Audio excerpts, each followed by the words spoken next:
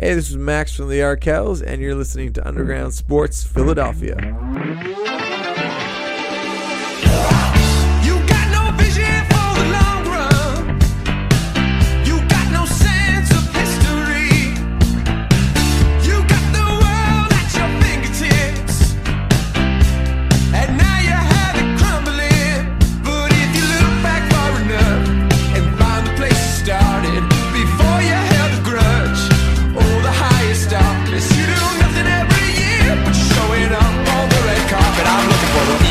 Champ.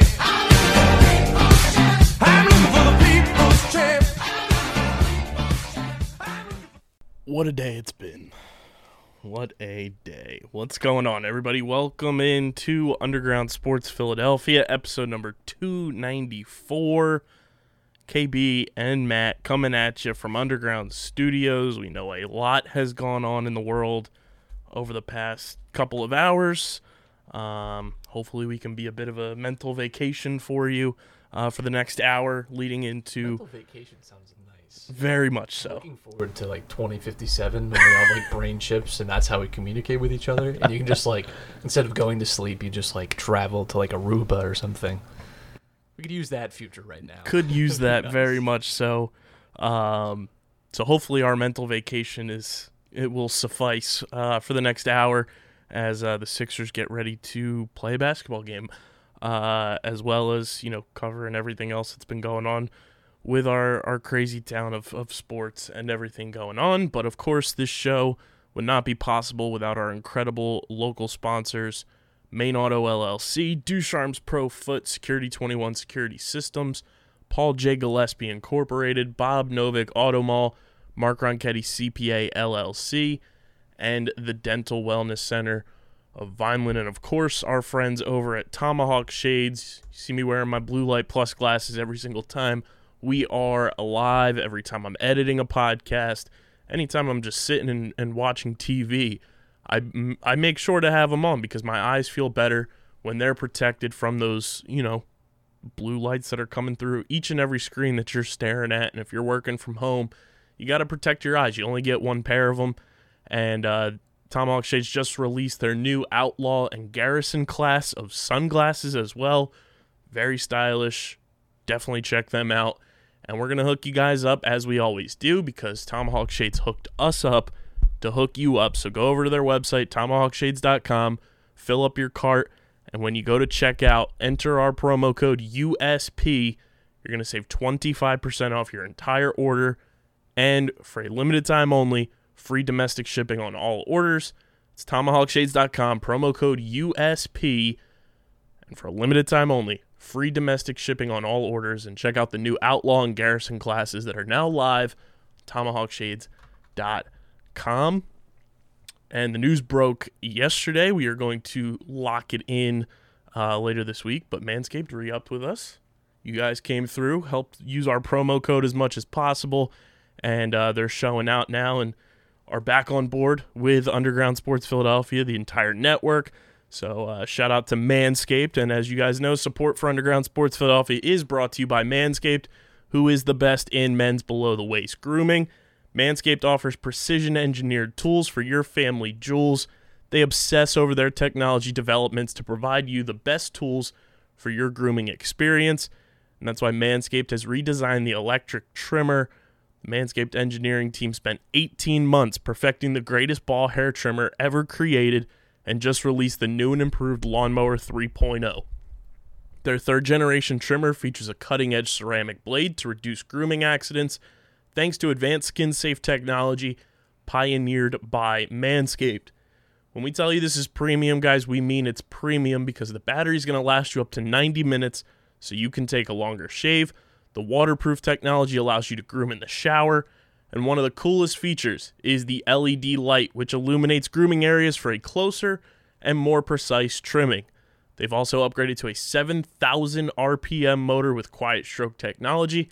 And let's not forget about the charging stand. Show your mower off loud and proud because this intelligently designed stand is a convenient charging dock powered by USB. If you guys listen to Underground Sports Philadelphia or any of our shows on the network, you know we want you to experience the Manscaped experience firsthand for yourself. Trim that junk of yours. Get 20% off and free shipping with our code USP at manscaped.com. Your balls will thank you. That's right. Get 20% off and free shipping with the code USP at manscaped.com. That's 20% off with free shipping at manscaped.com and use code USP. So the Sixers are going to play a game tonight against the Washington Wizards. Second time this season. And they're off to the best start of any team in the NBA. Yeah, feels good. They haven't played what you would call the hardest schedule in the league, but you can only play who's in front of you.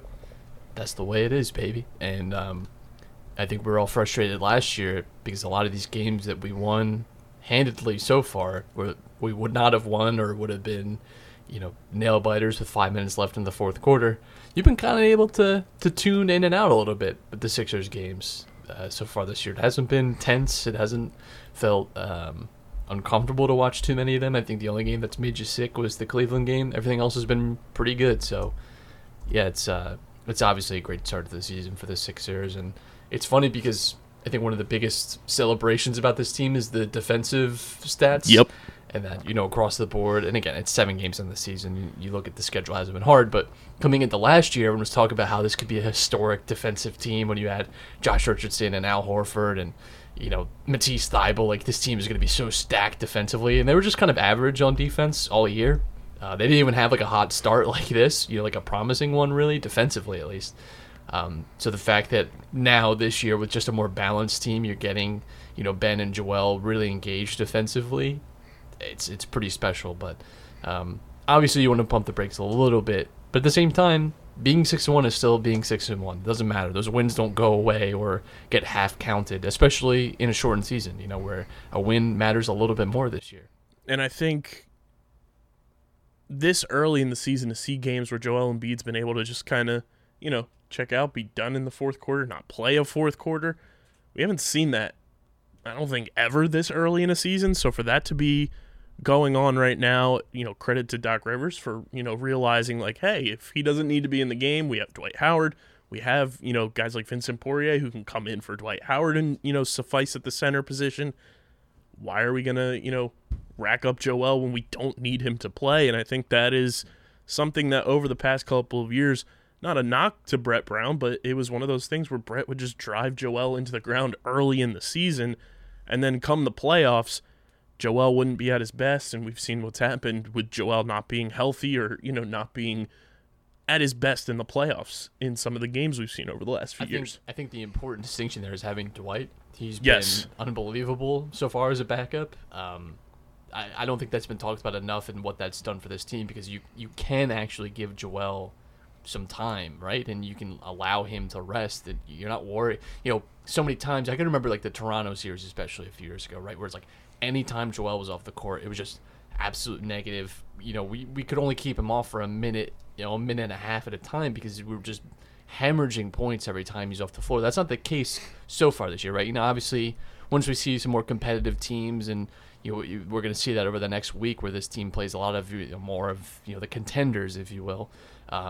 We'll get to see actually how good this team is on some level. But yeah, we haven't had, outside of Dwight, even just the bench that we've had, that we have currently. And that's with some players that haven't really like bedded in just yet. Like Furkan hasn't played very much. Like you still have like Mike Scott to obviously like integrate. Like this is still a team that's going to be adding, and that's still very brand new. Like I was advocating for like a lot of patience with this team, and that's because like there's so much new with it, so many new players, a lot of new coaching staff. So now that you're sitting at 6-1, you pad the stats a little early in the season, it gives you a little more leeway, and it also gives you a lot of confidence, right? Like if this team had started off poorly, I can't imagine what the atmosphere would be around, right? And just the way that we'd be talking about them would be completely different. So yeah, winning cures a lot of things, and it's going to make you impervious to a lot of things, a lot of criticism that might normally crop up. But this team's been very good, and that's fantastic. And it is amazing just how much more balanced they look. Obviously, we're going to see some regression because, we have guys shooting like 47% from three. Like that's just not something that's going to continue. But, I think if we can be as efficient as we've been on offense a lot, and as just absolutely dominating defensively as we've been, then that's a good sign. yeah, I mean, there's not a lot to complain about with this team right now. And the Harden rumors have mysteriously kind of faded away a little bit, and that's because his team is winning. Right. You know, like there's no, you know, you hear like Boston involved and Miami, Toronto, like teams that are kind of struggling out the gate. So it's interesting that, yeah, okay, well maybe, you know, I'm not advocating that we don't trade for Harden or anything like that. You know, don't listen to what I'm not saying, but it is interesting that no one has really brought up any kind of Harden trades right now, especially with the way that I think reigning player of the week, Tobias Harris, has played. I think that was the biggest, you know, dent on this team coming into the season was if Tobias doesn't play well, which he didn't for the first, 3 games, I'd say, and then he's caught fire, has performed the way that you would want a guy that you're paying $180 million to play. He gets the player of the week nod. And he's playing, I think, with a swagger-filled confidence now, where it doesn't seem like the weight of the contract and the weight of the team is like on his shoulders, where he's not hesitating, taking shots, and he's just fluid out there. And it looks like the Tobias Harris we saw a couple of years ago with Doc Rivers in LA. He seems much more aggressive so far, this season, and a lot less just indecisive. And that's been really the entire team. You've even seen it from Embiid that, like, I think one of his biggest flaws as a player was he makes bad decisions a lot on offense. Especially when we're talking about, like, he gets double teamed so often. He often commits kind of like dumb turnovers or kind of holds off on waiting to pass too long. We've seen some of that eliminated so far this season. You hope to see that continue, and that's like led to a really efficient Embiid and someone that's drawing a lot of fouls that other teams just can't contend with, and that's a huge thing because when you look around the East, there's no one that can really match up with Embiid, especially when you think of what Toronto lost. But back to Tobias, he's just been locked in, and he's this is the version of Tobias we need. I don't know if we're going to get this, every night. Again, he's been, I think, on a hot streak, but if he's just more confident, right, and, who knows if Doc Rivers has a part in that. You have to believe there's something to that because, he had his career year with him. He's back again. I think there's a much more balance to this team now. He's not being asked to guard, like, tough assignments like he was, right? He's in a more, I think, natural fit for him as a player, and you can't discount that, Like, I think this team is just so condensed last year and so, at times, toxic that, just getting some new faces around or getting a new voice or a new philosophy might just be what you need to kind of give everyone a reset. And Tobias, I think, benefiting from that quite a bit so far this season. Probably helps too that there's no fans, Yes. like booing every those mistake. early games. If there were fans there, I don't know what would be going on. Right, So I think altogether there's just been like a lot more confidence in this team so far, and that's a good thing. And again, when you start out the season the way you have, now you're running into like a tougher stretch of games. You hope that some of that will carry through, and I mean, you could be like the first team in the league to get to 10 wins, which would be spectacular. And again, we talked so much about with a condensed season how hard this conference is, how hard the division is. If you can build up any kind of lead on teams early on, that's really, really good for you later in the season. Which they've done now, because if you look at the standings, the Sixers, like we said, they're the only team, I believe, with 6 wins in the NBA. Lakers did win last night, so they're 6-2, but Sixers only 1 loss on the year. They're in first place all alone in the East. You're up on the Celtics, you're up on the Pacers, you're up on a Magic team that's playing very well, and you demolish them on New Year's Eve. You're up on the Bucks significantly.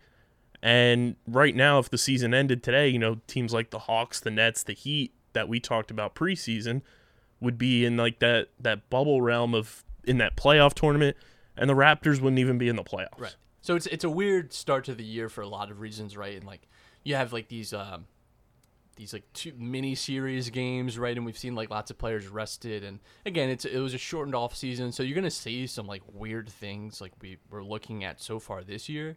And some of that might continue a little bit longer just because, there's players that I think probably thought that the season was going to be starting later than it actually did. I think we as fans probably thought that the season was going to – I personally didn't think we'd see NBA basketball till, like, next week. Like, genuinely. I thought, like, and that's what I think mid-January. Terrence Ross said on his podcast a few months ago, saying, it looks like mid-January is when we're getting started. So, like, there's that aspect where a lot of guys probably – mentally and physically probably weren't really like preparing themselves to be playing again, and it's going to take some time, and especially teams that maybe made new additions. Like, not everyone's going to hit the ground running so fast if you have rookies to bed in that play important parts. But you can also see some kind of wonky starts to the year. Like, I think the Knicks are going to be, I don't think Julius Randle's going to be winning the MVP this year. Yeah, I don't think the Cavs are actually like a top 5 defense, but they're playing like, there's just going to be some aberrations to start the year. You expect a lot of these contenders to kind of build themselves back up, but it's important, I think, just to get off to a good start for that very reason, because the East is so condensed, and I don't think that you're going to see like a team like the Bucks, and you're seeing it so far this year, but where they're just steamrolling through teams where like the number 1 seed is pretty much unreachable. You're just hoping to get the highest next seed. I think this year you're going to see a much more open race, probably in both conferences, honestly, just because of the nature of the season, that it's shortened, and that you're going to have guys getting a lot more rest. Like, I wouldn't be surprised if like Joel, like, tonight gets rest late in the fourth, or if he doesn't even play tomorrow, knowing that you have the Nuggets this weekend. Like, we've and seen there's no already. KD on Right, tomorrow's there's no game KD against tomorrow, the Nets, so that kind of changes your defensive alignment. Didn't bother them last night because they still looked great. Yeah. But yeah, you're going to see a lot of that. And by the way, undefeated in Dad Joel era when he plays, which is an interesting way of looking at things. But BDE, Big Dad Energy. Exactly. He's looked great. I can't be like complimentary enough to him this year, and just how efficient and good he's looked. He just seems really locked in, and maybe that's the Doc Rivers effect. Maybe that's just a mindset change from him, and he's just coming in way more engaged this year. I don't know, but the Sixers team is rolling, and that's a really good sign. And over the next week, when we're back here next Wednesday, we'll have a really clear idea of, like, obviously, again, it'll only be, 12 or 13 games in the season at that point. But, we'll get a really good sense of just where this team stands when you're talking about them amongst the other contenders, because it's the first gauntlet stretch we have coming up. Right. You have the Wizards tonight, which they're like a frisky team, but at best that's like a playoff, like a play-in First team. time you're playing against a team outside of the Charlotte series for the second time this season. Right. So then you have the Nets, which is still going to be tough. That doesn't matter that Durant isn't there. The Nuggets, who've struggled so far this year, but we know that's a very strong team. The Hawks, who are just scoring at will on anyone. And then you have back-to-back against the Heat.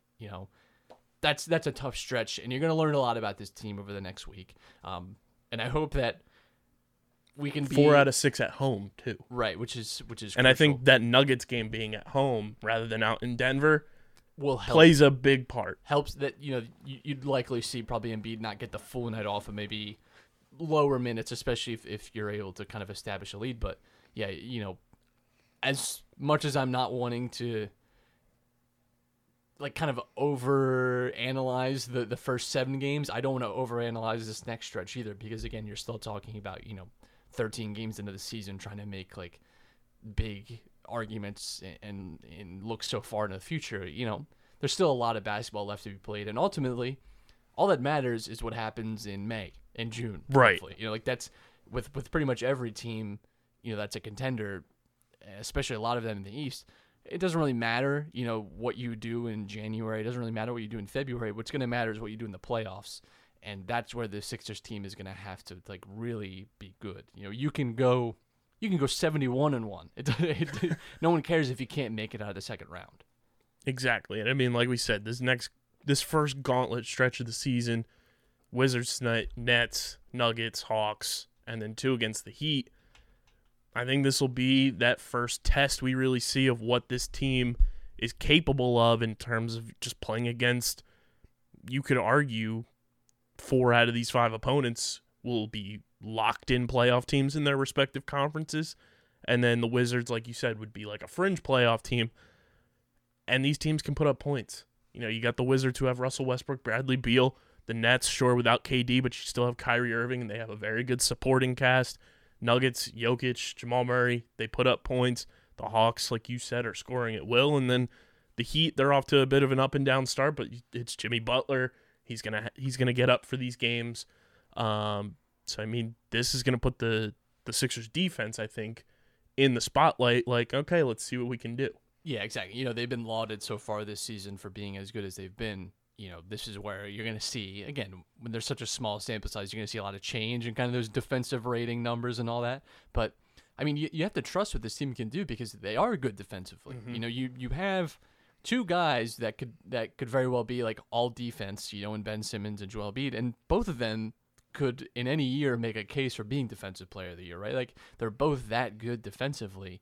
It doesn't really matter who else is on the team essentially when you have those two as anchors of your defensive unit, especially since one's more of a perimeter player, one's more of an interior player, especially defensively. Like that's a really, really good starting place. And it's not like, we've had guys like JJ Redick right on this team in the past that have been kind of have to hide them on defense. We don't have a player right now that you have to hide, or is Seth Curry like the greatest defender ever? No, but he's at least like passable. Right. And his defense has been, I think, above average of what we expected so far. Right.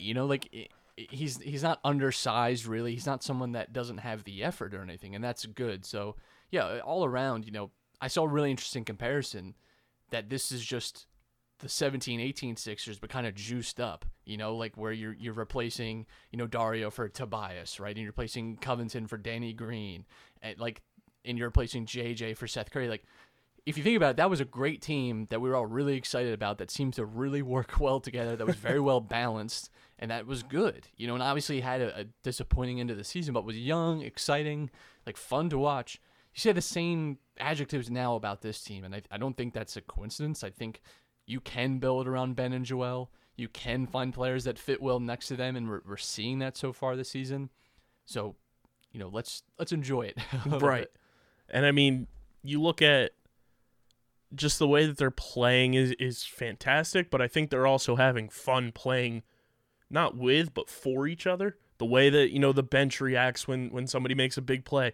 Dwight Howard is just a pure comedian on the bench, the way that he reacts after every single play. And these guys just seem to really, really like each other. It's like they finally have like all the pieces in place. They have the right glue. It's not like they're using hot glue when they should be using Elmer's glue. Like they have it in place, and I think that's the biggest contrast I see outside of the play from last season to this season is these guys really like playing with each other. Yeah, last year you heard so much about like players only meetings and people talk about how there's no chemistry or they have to kind of come together. Yeah, like accountability issues. I don't really know where any of that stemmed from because it's not like this team has changed drastically, and I don't think anyone that left is necessarily like someone I'd classify as like not a good team. I mean, we don't know, right? We don't really know what goes on in the locker room, in practice and stuff. But as much as we don't really care for Al Horford, he doesn't strike me as like a negative teammate. Mm-hmm. Josh Richardson doesn't strike Definitely me as like a negative teammate. I don't know where a lot of that came from. I don't know if it's just a combination of like a really crushing playoff loss and kind of just maybe a lack of ambition. I don't know.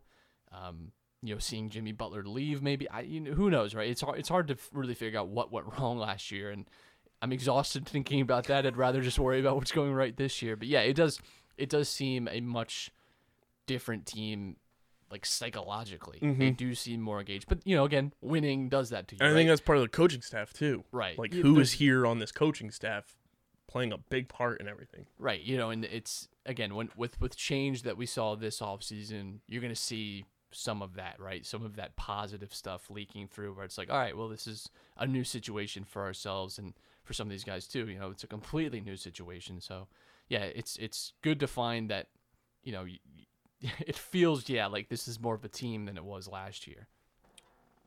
Can we talk about 6th Man of the Year, Shake Milton? We can, sure. Yeah.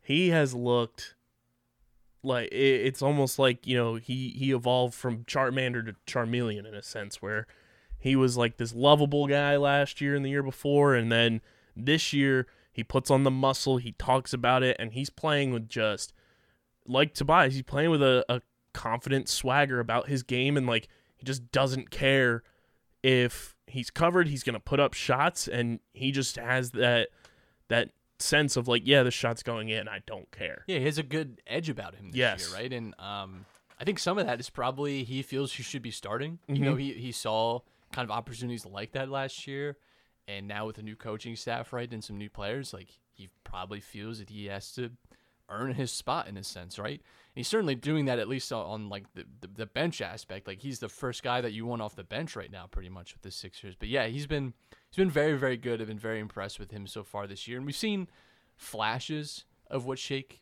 like what we're seeing now. We saw that a few times here and there last year, right? We saw some big games from him. I think guys like this, right, can like really, and let's not forget too, he's young. Like, Right. It's weird because we constantly kind of associate him as like more of a veteran player. Like this is what his third year in the league. Like, it's not. This isn't like Developed in the G League. Yeah, this isn't some like really far along like guy that's been here for a long time. Like, you know, he's still working his way and still finding his feet in this league. So he can absolutely, we can see, you know, this being a really crucial developmental year for him. And yeah, I think he's taking the opportunity that's before him. And, you know, I'd imagine also too drafting Tyrese Maxey probably lights a fire under him as well, because that's, you know, another guard competing for minutes. You know, the guard position is one that's quote unquote easy to find on kind of the free agency or through draft, right? They're not really a rare commodity, but if he can play the way that he is, that's obviously good for the Sixers. And he can legitimately make a case for Sixth Man of the Year. There's no doubt about it, but He's only 24. Right. It speaks a lot to just how much improved this team is in such a short amount of time too. Because if you had asked me 2 months ago how excited I think we even probably asked this very question. Yeah. How excited are you for the Sixers season? I would have said not at all. I'd rather be like, We were so drained from that team last year. we Like, really were. It was exhausting thinking about Yeah. this upcoming season, and immediately Daryl Morey gets hired, and I'm back in. Yep. And we go through the draft. it's super night. online. Yeah, we make good personnel changes, good draft choices, and boom, the team has been. It's not completely fixed right there. I think there's still holes to fill, and I think as we go along, we can build this team even better, right? But this it's a good team, and it's turned around so well, and we've somehow ended up with the best bench that we've had during the Ben and Joel era of being competitive, and it doesn't really feel like we did a lot to get there. You know, it doesn't feel like we went out and signed a bunch of players. That, you know, everything we did was kind of trading, you know, my piece for your piece, Yeah. my asset for yours, and you know, like drafting a few guys. That's it. You know, we haven't done anything absolutely insane. We didn't blow anything up. You know, we didn't trade Ben. We didn't trade Joel like a lot of people were calling for. We just, you know, traded who we thought should have been traded. You know, I think most fans would have picked to be traded, and then you moved on from there.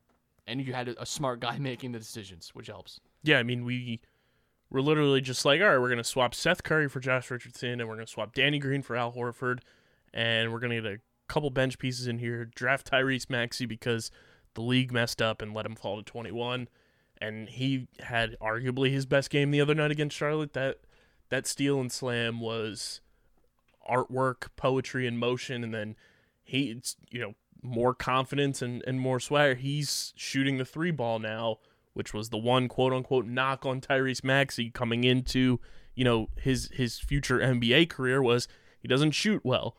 The shot form was there. It just, you know, he shot under 30% at Kentucky, but I think once he made that first 3-pointer the other night and then going into the second game against Charlotte, making 2, shooting from deep and finding spots around the floor now, he is developing into, I think, that scrappy, you know, guy that's going to get a lot more playing time as the season progresses, because I saw Derek Bodner tweet, like, I don't know what to do watching all these guys that know how to dribble. Like, he possesses skills that nobody else on this team has. By the way, Seth Curry, 4 for 4 from 3 so far. Oh, my goodness.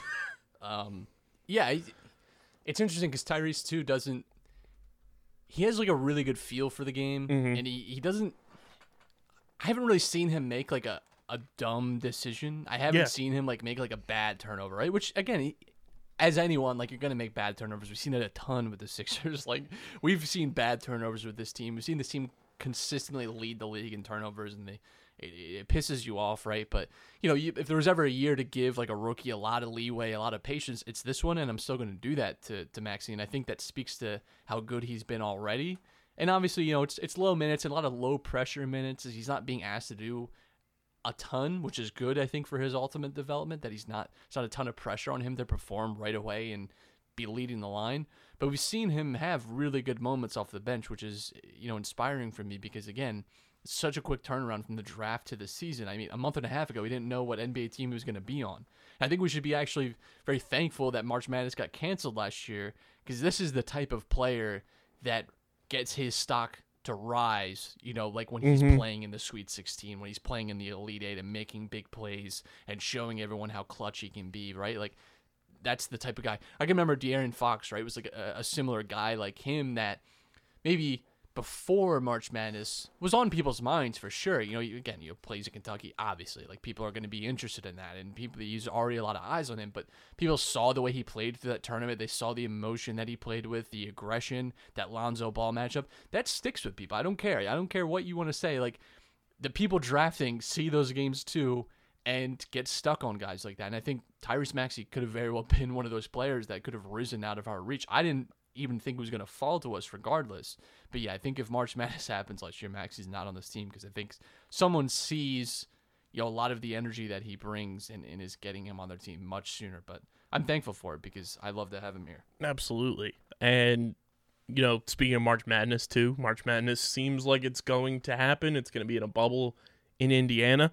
We're trying to maneuver our way into March Madness because our intern Harrison goes to Indiana University, right? I was recording with him yesterday, and he was like, dude, the arena is literally right there. And I was like, okay, we're going to figure something out then. So stay tuned for potential March Madness content from us, live from the bubble.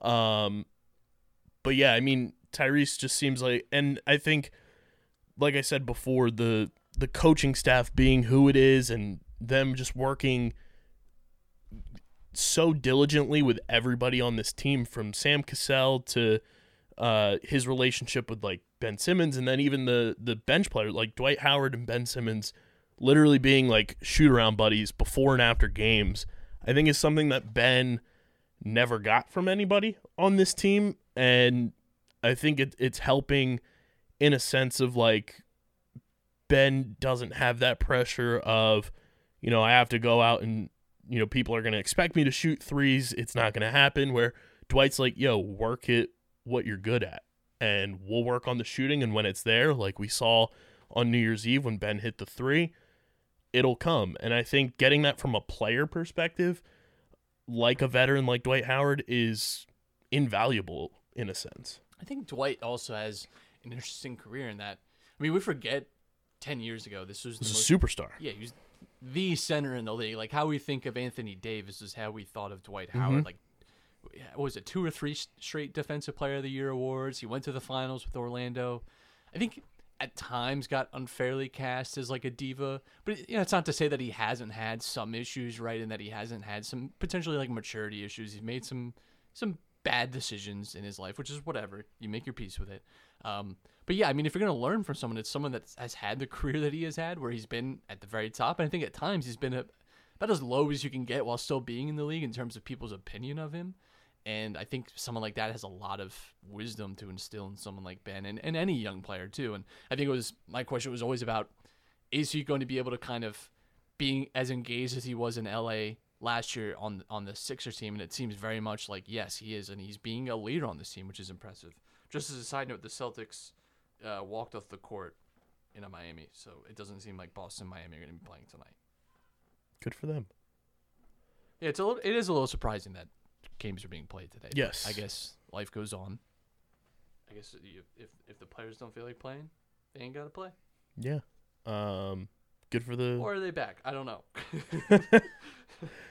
Is that game in Boston or in... I believe it is in Miami. Okay. I believe it is in Miami, but apparently they're back on the floor. We'll keep you updated. We'll keep you posted while we're live, but right now Sixers leading near the end of the first quarter, 31-22 over the Wizards. But I mean, like we've been saying, just I think the leadership change on this team has done so much for this early start of the season that it's going to continue. And I think the players on this team, they respect and they value what Doc brings to the table and everything that he's been able to do with just, when we were talking about Tobias earlier, I think it was kind of like an oversight comment, but everyone was questioning, Tobias early in the season, and Doc was like, he'll be fine, and just kind of blew off any type of, negative story or negative, persona around Tobias's play. And to have that confidence in a guy, I think that does wonders for them. And you see what Tobias is doing now, and I think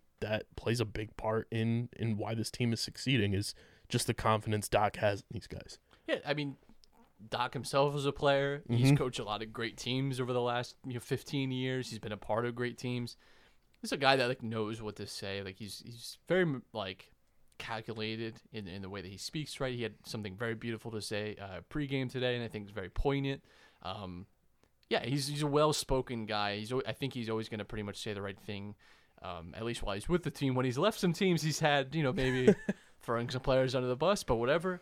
Yeah, I mean, again, I think we mentioned this earlier that Tobias had his career year under Doc, and I don't think it's a coincidence that he's seeming to find his feet again under Doc Rivers. And sometimes players and coaches can have that kind of good connection, or just he fits well with what Doc wants to do. And let's not forget, too, Tobias is a good player. Yes. Like, the issue I have with a lot of the discourse around Tobias is you name me a negative about him that isn't his contract. Because as a basketball player, he's a good basketball player. It's just, yeah, whatever, he's overpaid, but who cares? Like, first of all, not my money. Second of all, we were never going to let him walk anyway. So, like, paying You gave him up too much for him.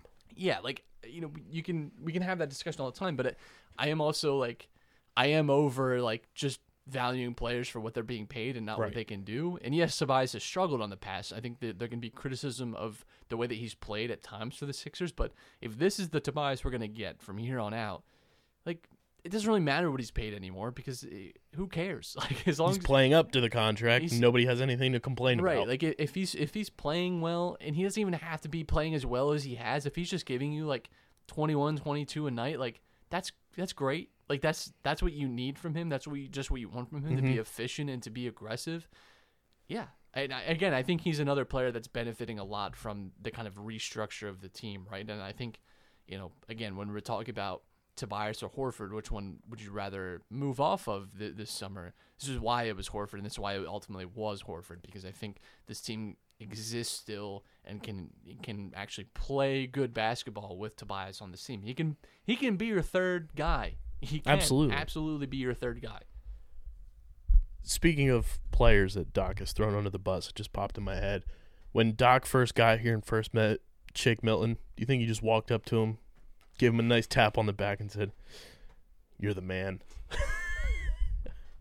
Very well may have. For anybody that listens and is not on Twitter, there is a recurring Sixers Paul George meme that said, Paul George crying out for help because he's being locked down by Shake Milton.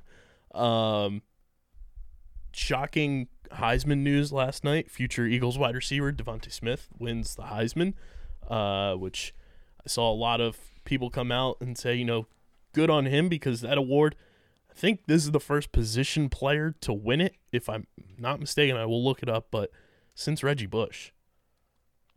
I think he was the first wide receiver. I don't remember who it was, but I think it was since 1990. Yeah, which is crazy. I mean, it makes sense. Like quarterback, especially college quarterbacks, they can have like super inflated stats. Right? Like especially if you're like an Alabama or LSU guy, and you're just you throw for like 78 touchdowns in a season. Like who cares?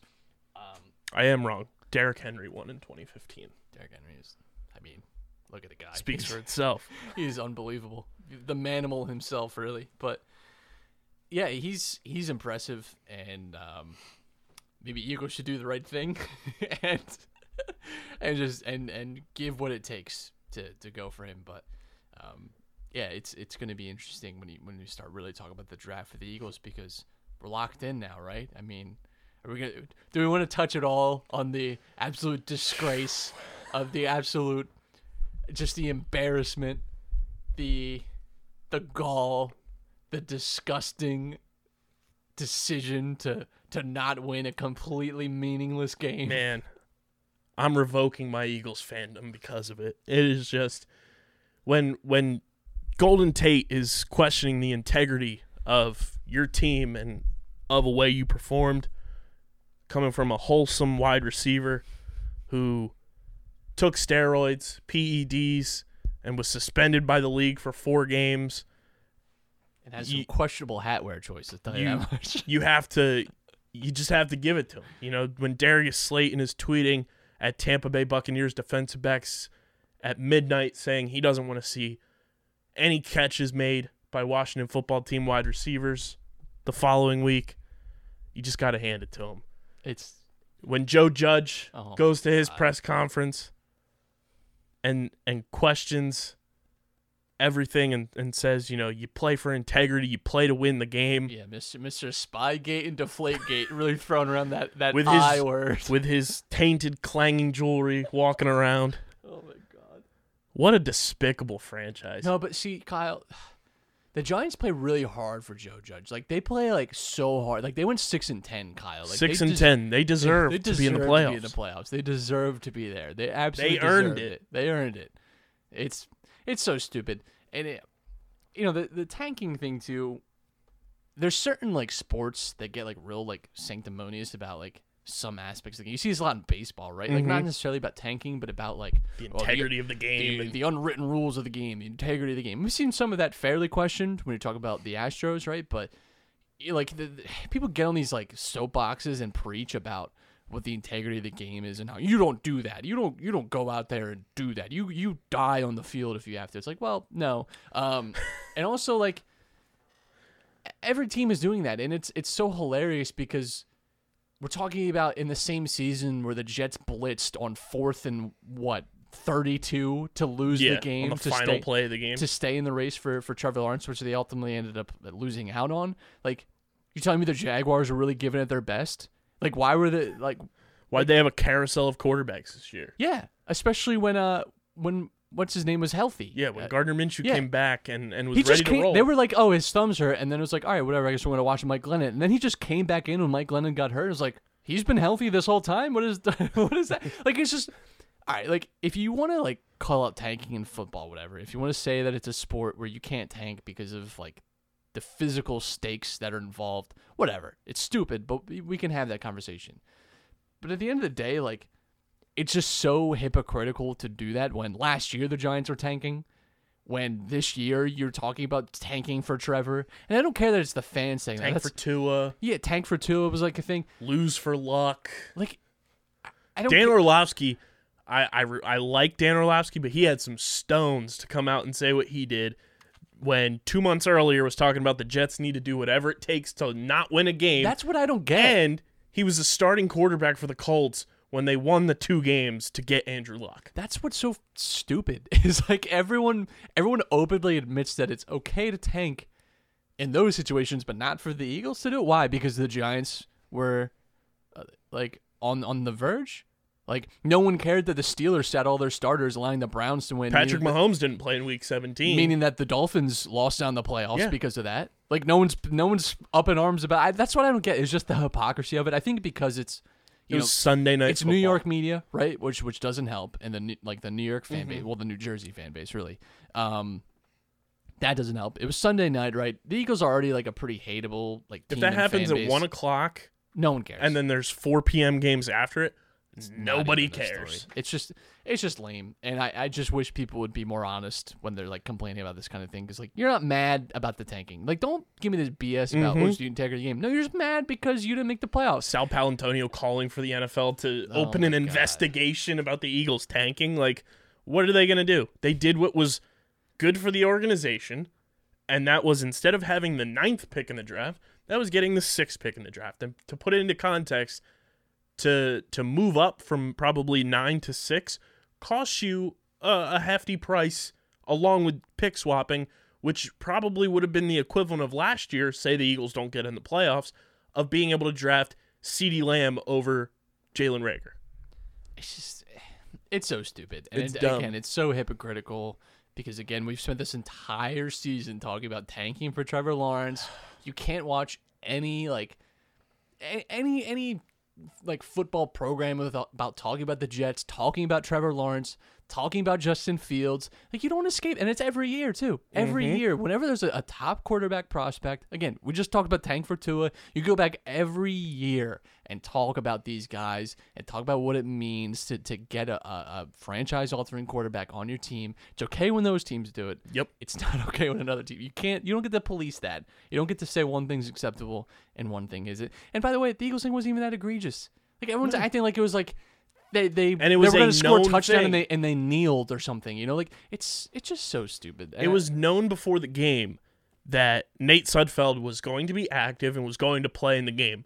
So for everybody coming out and saying, oh, Carson Wentz should have been put into the game, he wasn't even active. He was a healthy scratch. Why are you going to play a guy that is potentially on the trade block? There's no need for it.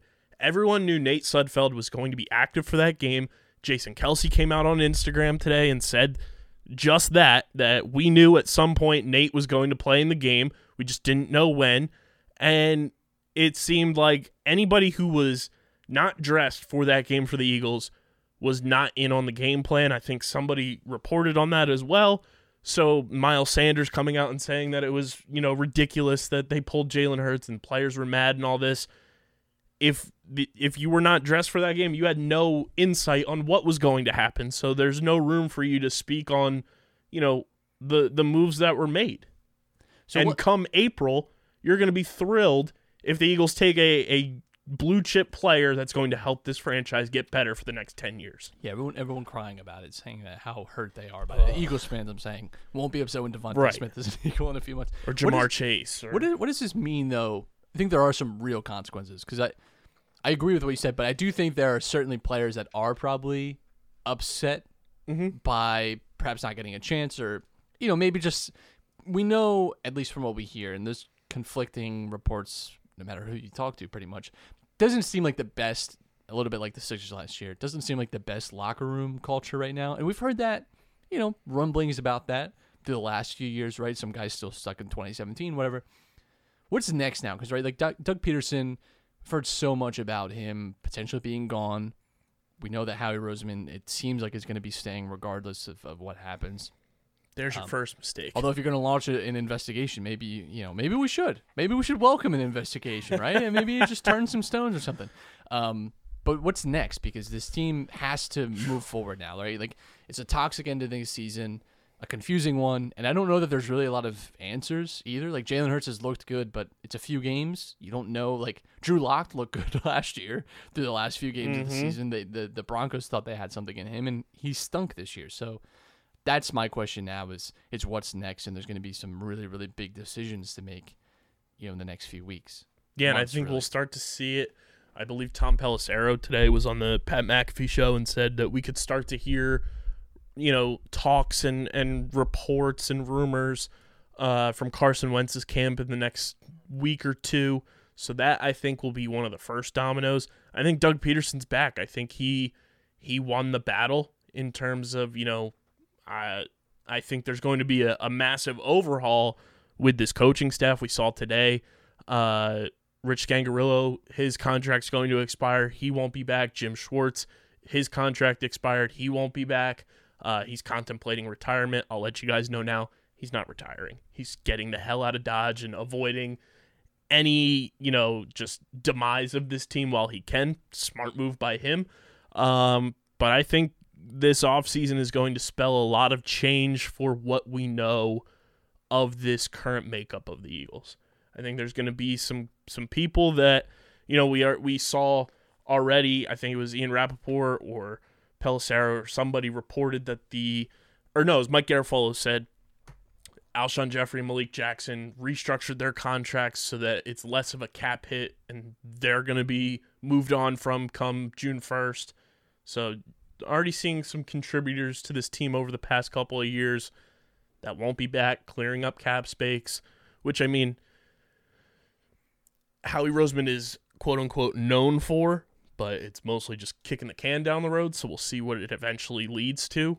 But this team they're in cap hell, they're old, and they don't really have a lot of young talent that has shown promise on this team, and that's why I think this draft is super important, and that end of season press conference Howie Roseman gave on Monday was not the best, I would say, in his tenure with the Eagles. He's pretty good at talking to the media typically, and I think he put his foot in his mouth multiple times throughout that press conference. There's two names that I think probably a lot of Eagles fans thinking about. I'm thinking about it right now. Carson Wentz, Zach Ertz. Are either of them? I don't think Zach Ertz is, and I think I've been on that all year. I don't see his future long term here in Philly. Carson, though, is an interesting. Yeah. I mean, you could talk to the cows come home, honestly, about what to do with him and choosing between him and Jalen Hurts. And there's very serious pros and cons to no matter what decision you make, because you could very well be just missing out on a great quarterback and moving him on, practically paying to get rid of him and not really have what you think of Jalen. Or you could be missing out on Jalen Hurts being like an electric quarterback that you should be moving towards. It's almost like a lose-lose situation, because I think no matter what you pick, you're losing out on something. But that's an interesting minefield to have to cross this offseason that I'm glad I don't have to be in charge of. It is. It's those guys. It's, is Jason Kelce going to retire? There are a number of questions for a lot of older players on this team. And by older, I mean, those 30-plus-year-old veterans. Is Brandon Brooks going to be back following 2 Achilles injuries? There's a multitude of questions for this Eagles roster going into this offseason to, 1, clear up cap space, 2, are they going to be part of this next rendition of the Philadelphia Eagles? And Howie Roseman, has to answer to a lot of this. And it's one of those things where it's you can't maneuver money around like it's a credit card. You can't open up one here and then say, oh, well, if I transfer money from this card, put it here, that solves my problem. No, you still are going to have to pay it all back, and that's where the Eagles are at right now. So, I mean, the loyalty to these older players mindset has to be wash your hands of it and be done with it as an organization. You have to really evaluate guys in a sense moving forward after you've seen kind of the demise of this team. Where do they stand from performance on the field? They can be a great human. You can be friends with them after their time here is done, whatever it may be. If they're not giving you what you're paying them to do on the field, you got to find somebody else. Yeah, definitely be some guys going up to a nice farm in upstate New York. Definitely going to be some of that. Some going to Indianapolis. Nice dome. Yeah. I Playoff don't think team. Indianapolis is the worst city in America. Yeah, worst places to be. I think Carson Wentz does seem like an Indiana guy. I'll just say that. I think this part of the podcast I recorded with Harrison got deleted. Shout out to Skype. But I had a hot take about, because we talked about the Eagles' schedule next year, and their opponents, were announced and everything, and they're locked in. And I think next year's schedule is even more difficult than. Who do they play next? So next year, their schedule looks like this. Obviously, you have the divisional games and everything, but you've got matchups with the NFC South and the AFC West. Oh, so the home games are Cowboys, Washington Football Team, Giants, New Orleans and Tampa come to Philly, Kansas City and the Chargers come to Philly, and then the 49ers. Oh, no. The away, all the division games, the Atlanta Falcons, Carolina Panthers. You go to Vegas, the Broncos are away, and then Detroit. And then if there is that 17th game put into the season where it's an 18-week season, either home or away would be the Jets. All right, well, that's a little better. Oh man, that's schedules brutal. for a last place schedule. That is the AFC worst West, man, draw. even though the Broncos aren't very good, it's not a team Their defense that is I'd be stellar. like relishing to play. Yeah, Von Miller will be back next year, hopefully at least. They might have a quarterback. Yeah, they'll probably address the quarterback issue, and like outside of quarterback, like the They have team good has skill skill position. position players, like for sure. Damn, that's tough. brutal. And the NFC South is always, I think, a tough play. Like, man. Oof. And I said, because the 49ers are on the schedule, they are that's gonna be potentially looking for a new quarterback. That's also a team that isn't going to be as broken down as they were Right. this year, right? But they're likely going to be healthy and not COVID-ridden. And playing in Santa Clara, not Arizona. Right. But And I not have massive wildfires. Yeah. For, what a year. I said, I don't think it's being discussed enough. I don't really know their cap situation too well, but who's to say he fits their system, what I think, to a T. Dak Prescott going to the 49ers. Oh, I thought you were saying trade Carson. Oh, I mean, that there too.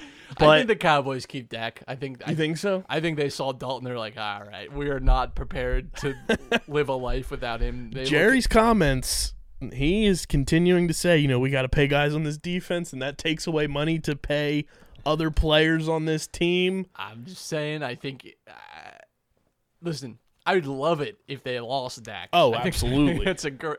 I mean, for an Eagles fan, that's a great decision. Yeah, but- because then you can actually willingly root for Dak Right, and- in every game except against the Eagles. I don't see them letting Dak, even with the injury stuff, even with maybe having to pay him with some uncertainty about his future.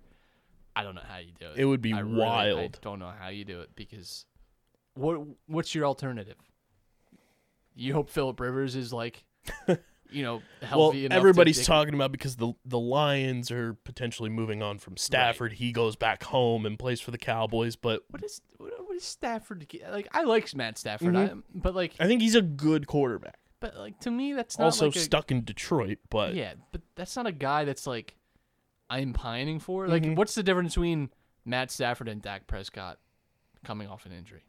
yeah. Matt Stafford, who's perennially injured, always, Right. and he plays through it. But I don't know, man. I don't think Matt Stafford is the answer. I don't. Oh, yeah. It's But it is the Cowboys, so Right. they're open to doing almost the unpredictable every single time they put their fingers they're on. the wild card. But also everyone's looking for a quarterback. It's not like you're just going to be able to get whoever you want. Matt Stafford is the acquisition, and that's it. There's Yeah. no other names. You're not. Are you gonna go kick the tires on Jimmy Garoppolo? I think he's going back to New England I don't. and watch for Cam. And that's another team that needs a quarterback, Mm-hmm. right? Washington football team's going to need a quarterback. Carolina's likely gonna need a Yep. quarterback, right? We don't know what's gonna happen with Indianapolis and Phillip Rivers. We don't really know what's happening with New Orleans either. Yeah. There's tons of teams that That you could make the argument Denver, we just talked about, need that a 12 quarterback. teams could need a quarterback. I don't know. Kirk And Coupons that's what is I'm a saying. free It seems agent. like a dumb idea to just let. As much as we may not want to admit it, Dak Prescott is a good quarterback. Yeah. You don't just let that guy walk out the door. Absolutely. And then go be the next Drew Brees, where he Yeah. had really rough injury. And succeed with Kyle Shanahan. Right. But yeah, that Eagles schedule is brutal. Sixers currently winning 61-49 late in the second quarter. So all things looking good there. They just keep rolling, and it's great. Shake Milton has 14 points. Look at Protein Shake. I think that's all we got for you guys. We got some announcements on some things coming on our social media and on podcasts, so make sure you are checking us out on social. We're giving away a Joel Embiid jersey. It is 2021, the year of Embiid, so we're giving away a Joel Embiid It jersey. is the year of Embiid, isn't it? Be a friend, tell a friend. Spread the word. All you got to do is retweet and follow us on Twitter at UndergroundPHI. And then if you have Apple Podcasts, subscribe, leave a 5-star review with your favorite Embiid memory. And if you are a Android user, use Spotify. Just show us proof that you follow us on Spotify. So check out the giveaway. We are announcing the winner on January 21st. Fitting, the Embiid number. But Joel Embiid jersey of your choice. So be a friend, tell a friend at UndergroundPHI on Twitter and Instagram. Make sure you're checking out Instagram too. Richie's been doing a new IGTV series post Sixers games called Unplugged Shot Clock, just kind of breaking down the game in a condensed 3 to 4 minute breakdown with highlights and just his analysis of the game. So check that out on Instagram and follow him on Twitter at RichieRib23. And check out the website, undergroundsportsphiladelphia.com. Harrison just hit me up. He's got a Flyers blog coming up. Flyers back next week from today, I believe. So January 3rd. Yep. we'll be back on the ice with the Flyers, God. and hopefully they don't disappoint. Someone's got it. Someone will. Someone's Well, that got was it. the Eagles. Right. Well, the torch typically does get passed. It does, and that's the Phillies just being dormant. Yeah. What a team. Subscribe on Apple Podcasts. Drop a 5-star rating and review. Let us know how you feel about the team's situations going on right now, and enter the giveaway. Part of the giveaway is subscribing and dropping a 5-star review on Apple Podcasts, which found out if we are getting new reviews on Apple Podcasts, they take away reviews to tell you that, and then they pump them back in. It's super weird. Shout out to Jack Fritz for letting me know that, because I was like, why are we losing 5-star reviews and things like that when we are allegedly gaining them, and then they just show up in droves? I was like, all right, Steve Jobs. We're on Spotify, Google Podcasts, Stitcher, SoundCloud, the TuneIn app, iHeartRadio, radio.com, wherever you get your podcasts, we're there. Follow the Twitch channel, twitch.tv/undergroundsportsphi. You can follow Matt on Twitter at Matt Castorina. You can follow me at KBICZL311. And show would not be possible without our local sponsors, Main Auto LLC, Ducharme's Pro Foot, Security 21 Security Systems, Paul J. Gillespie Incorporated, Bob Novick Auto Mall, Mark Ronchetti CPA LLC, and the Dental Wellness Center of Vineland. Of course, our friends at Tomahawk Shades, tomahawkshades.com. Use our code USP to get 25% off your order, and for a limited time, all orders free domestic shipping. And then our friends over at Manscaped. Let your balls thank you and treat them with Manscaped. Promo code USP gets you 20% off and free shipping. Very excited for our next chapter with Manscaped as they're back on board with us for 2021. And we'll catch you guys later this week with whatever the hell happens with these sports teams. Everybody stay safe. I know we have listeners in D.C. If you are in D.C., be careful, be safe, be smart. And we'll talk to you guys next time. This has been episode number 293 of Underground Sports Philadelphia. For Matt, I'm KB. We are signing off. Peace.